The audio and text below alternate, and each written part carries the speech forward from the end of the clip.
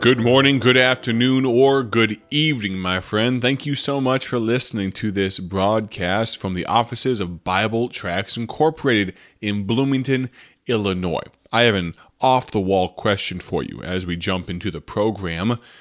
Do you consider yourself wise?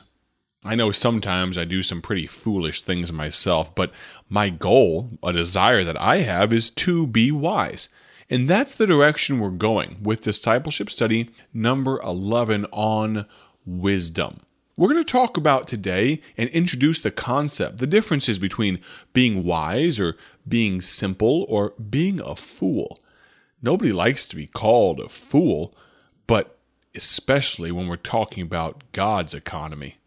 Maybe I've done some foolish things, but spiritually speaking, I pray, I hope, I have such a desire to not be a fool when it comes to standing in God's presence. That's what we're going to talk about. Before we do that, though, I'd like to tell you about our ministry. It's such an honor. For almost a year now, if you can believe it, we're approaching a year, God has allowed me to stand in some pretty big shoes. I don't quite fill them up, and I don't know if I ever will. The amazing men that have come before me, the volunteers, the people, the secretaries, the office staff of Bible Tracts Incorporated from the past 8 decades. I don't know if I can ever live up to the example that has been given to me, but I'm going to do my best. I'm going to try, if I can, wisely to fulfill the legacy that's been handed down to me. Bible Tracts Incorporated was started by evangelist Paul Levine. He was known back in the day as the Dean of Evangelists. I don't know if I've said this on a radio broadcast before, but one of the most interesting things about Paul Levine, now understand this, he passed away in 1996. That was not that long after I was born. But even though I did not have the opportunity to know Paul Levine on a personal level, as I travel the country representing BTI and meet dozens and probably now hundreds of people that know the name Paul Levine, something always happens that's interesting to me when I bring up our founder's name. A smile begins to turn up the corners of their lips as they think about their great memories, those that knew him. I almost call it a Joseph complex. If you recall the Bible character, the Bible accounts of the man named Joseph in the Bible, nowhere in the Bible does God record Joseph sinning. Now, that does not mean Joseph was a perfect man by any stretch of the imagination, but for some reason, God did not see fit, even though we get to observe and read about large portions of Joseph's life, we never see an instance of God recording him sinning. And it's almost similar in Paul Levine's circumstance. I know Paul Levine was not a perfect man, but each and every time I talk to someone, all they have is good things to say about him. Now, that tells me a few things, but one of the most important things it tells me about this man, Paul Levine, is he had a good testimony.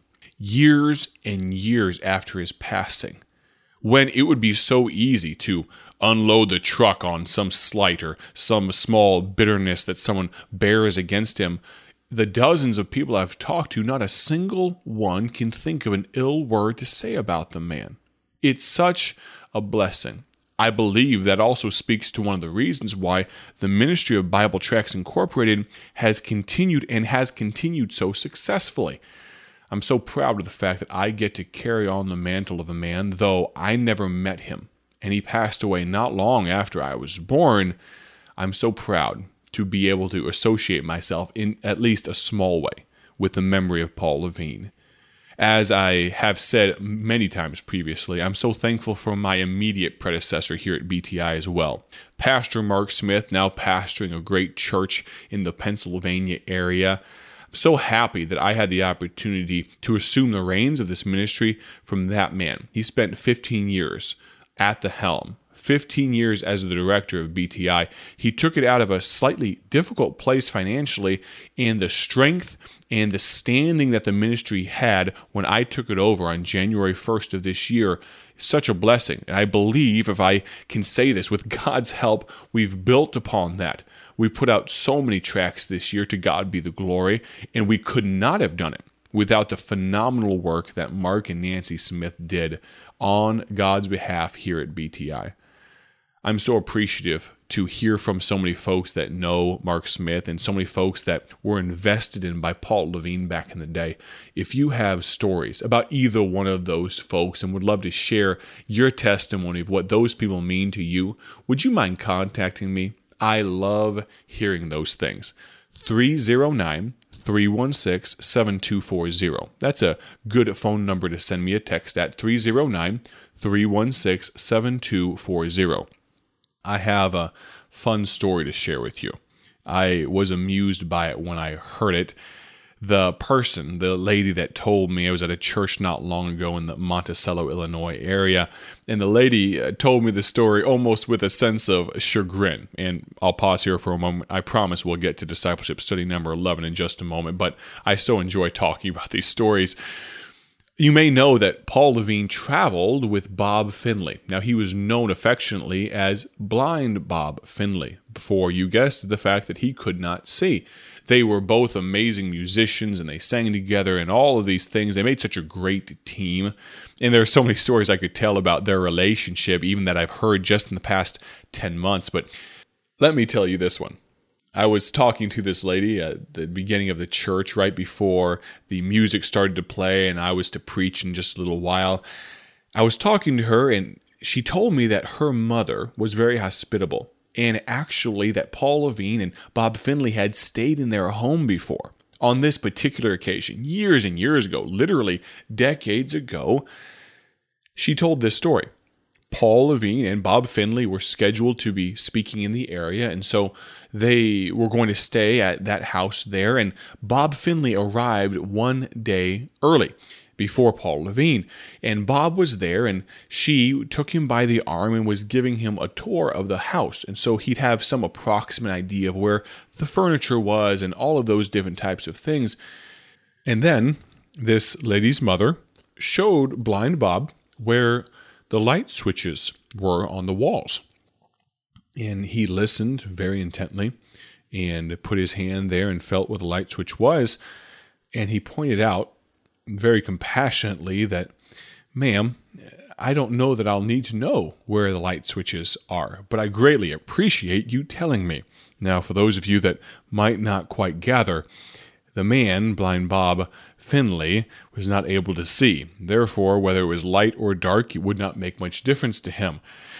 Well, that's amusing enough by itself. The lady felt, "Oh no, I've made a faux pas, I've made a mistake here," but they continued on with the tour and left him in his room. It was getting late at night, and so he got ready for bed and all of those things, but something was forgotten.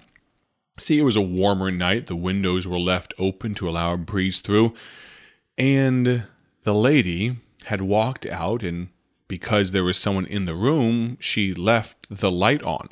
Well, Bob Finley didn't know the light was on. And so he gets ready for bed and he goes to sleep with the lights on. Doesn't bother him an ounce. He goes right to sleep. But you know what sort of creature is attracted to lights? Mosquitoes. Out in the countryside of Illinois, the lights on, the windows open, mosquitoes making themselves right at home. Poor Mr. Finley woke up in the morning just covered in bug bites, and they felt so horrible. But I do believe the passing of time, 30, 40, 50 years later, it might just be worth a tiny bit of humor at poor Bob Finley's expense. Now, let's turn our attention for just a moment to the Bible. I know, we have to get spiritual for at least a few moments to jump into discipleship study number 11 on wisdom. Proverbs chapter number 4. Proverbs chapter 4. Let me ask you this. What is the number one objective in the Christian life? Is it to win souls? Is it to pray? Is it to learn the Bible? Let's let the Bible answer that question. Proverbs chapter 4. Grab your Bible, join with us for just a moment, just a few minutes left in the program. Proverbs 4 verse 7 says, "Wisdom is the principal thing. Therefore get wisdom. And with all thy getting, get understanding." Wisdom is the principal thing. The Bible tells us that the Christian's main objective is to get wisdom. What is wisdom, though? By way of introduction, there are many ways that we could introduce this and define this, but a few ways are this. It's to know oneself. It's to know one's God, to know one's neighbor, and to properly be able to relate to each. Wisdom could be called the perfection of common sense, or wisdom, maybe most importantly, is the ability to tap into God's mind. There are, and we'll give this short introduction, and we'll conclude for today and pick it back up tomorrow, but there are three basic characters in life that you will meet as you read the book of Proverbs. There are the wise, the simple, and the fool. Who you spend time with and who you listen to will determine which of these you will become. Which one would you like to be your label? Wise? The bringer of wisdom? Or would you prefer to be called simple? How about, probably the worst of all, the fool? Why do we need wisdom? Why should we desire this idea, this characteristic of wisdom? Wisdom, as we mentioned earlier, is seeing things from God's viewpoint. So often our vision, our perception can be cloudy. Our perception can be incomplete. Without wisdom, your effectiveness for God will never be excessively great.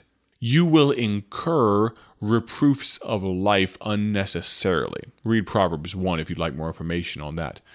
Friend, many trials, and I think you'll know this to be true, many trials people face are self-inflicted. One of the best ways to avoid those types of trials is to get wisdom. Proverbs 4:7, one more time. Wisdom is the principal thing. Therefore, get wisdom. I appreciate you joining us for this midweek broadcast from Bible Tract Echoes. I'd love to hear from you. I'd love for you to contact us. In just a moment, the announcer will be on to tell you how you can get a hold of us. Join us tomorrow as we continue this study on wisdom. Thank you for joining us today for Bible Tract Echoes, a ministry of Bible Tracts Incorporated. If you would like to receive a free sample packet of all of our tracts, you can contact us by calling 309-828-6888. That's 309-828-6888. Our mailing address is P.O. Box 188, Bloomington, Illinois, 61702. A faster way to contact us is to go to our website at BibleTractsInc.org. That's BibleTractsInc.org. There you will find more information about our ministry and details on how you can support Bible Tracts Incorporated. Thanks for listening, and may the Lord richly bless you as you serve Him.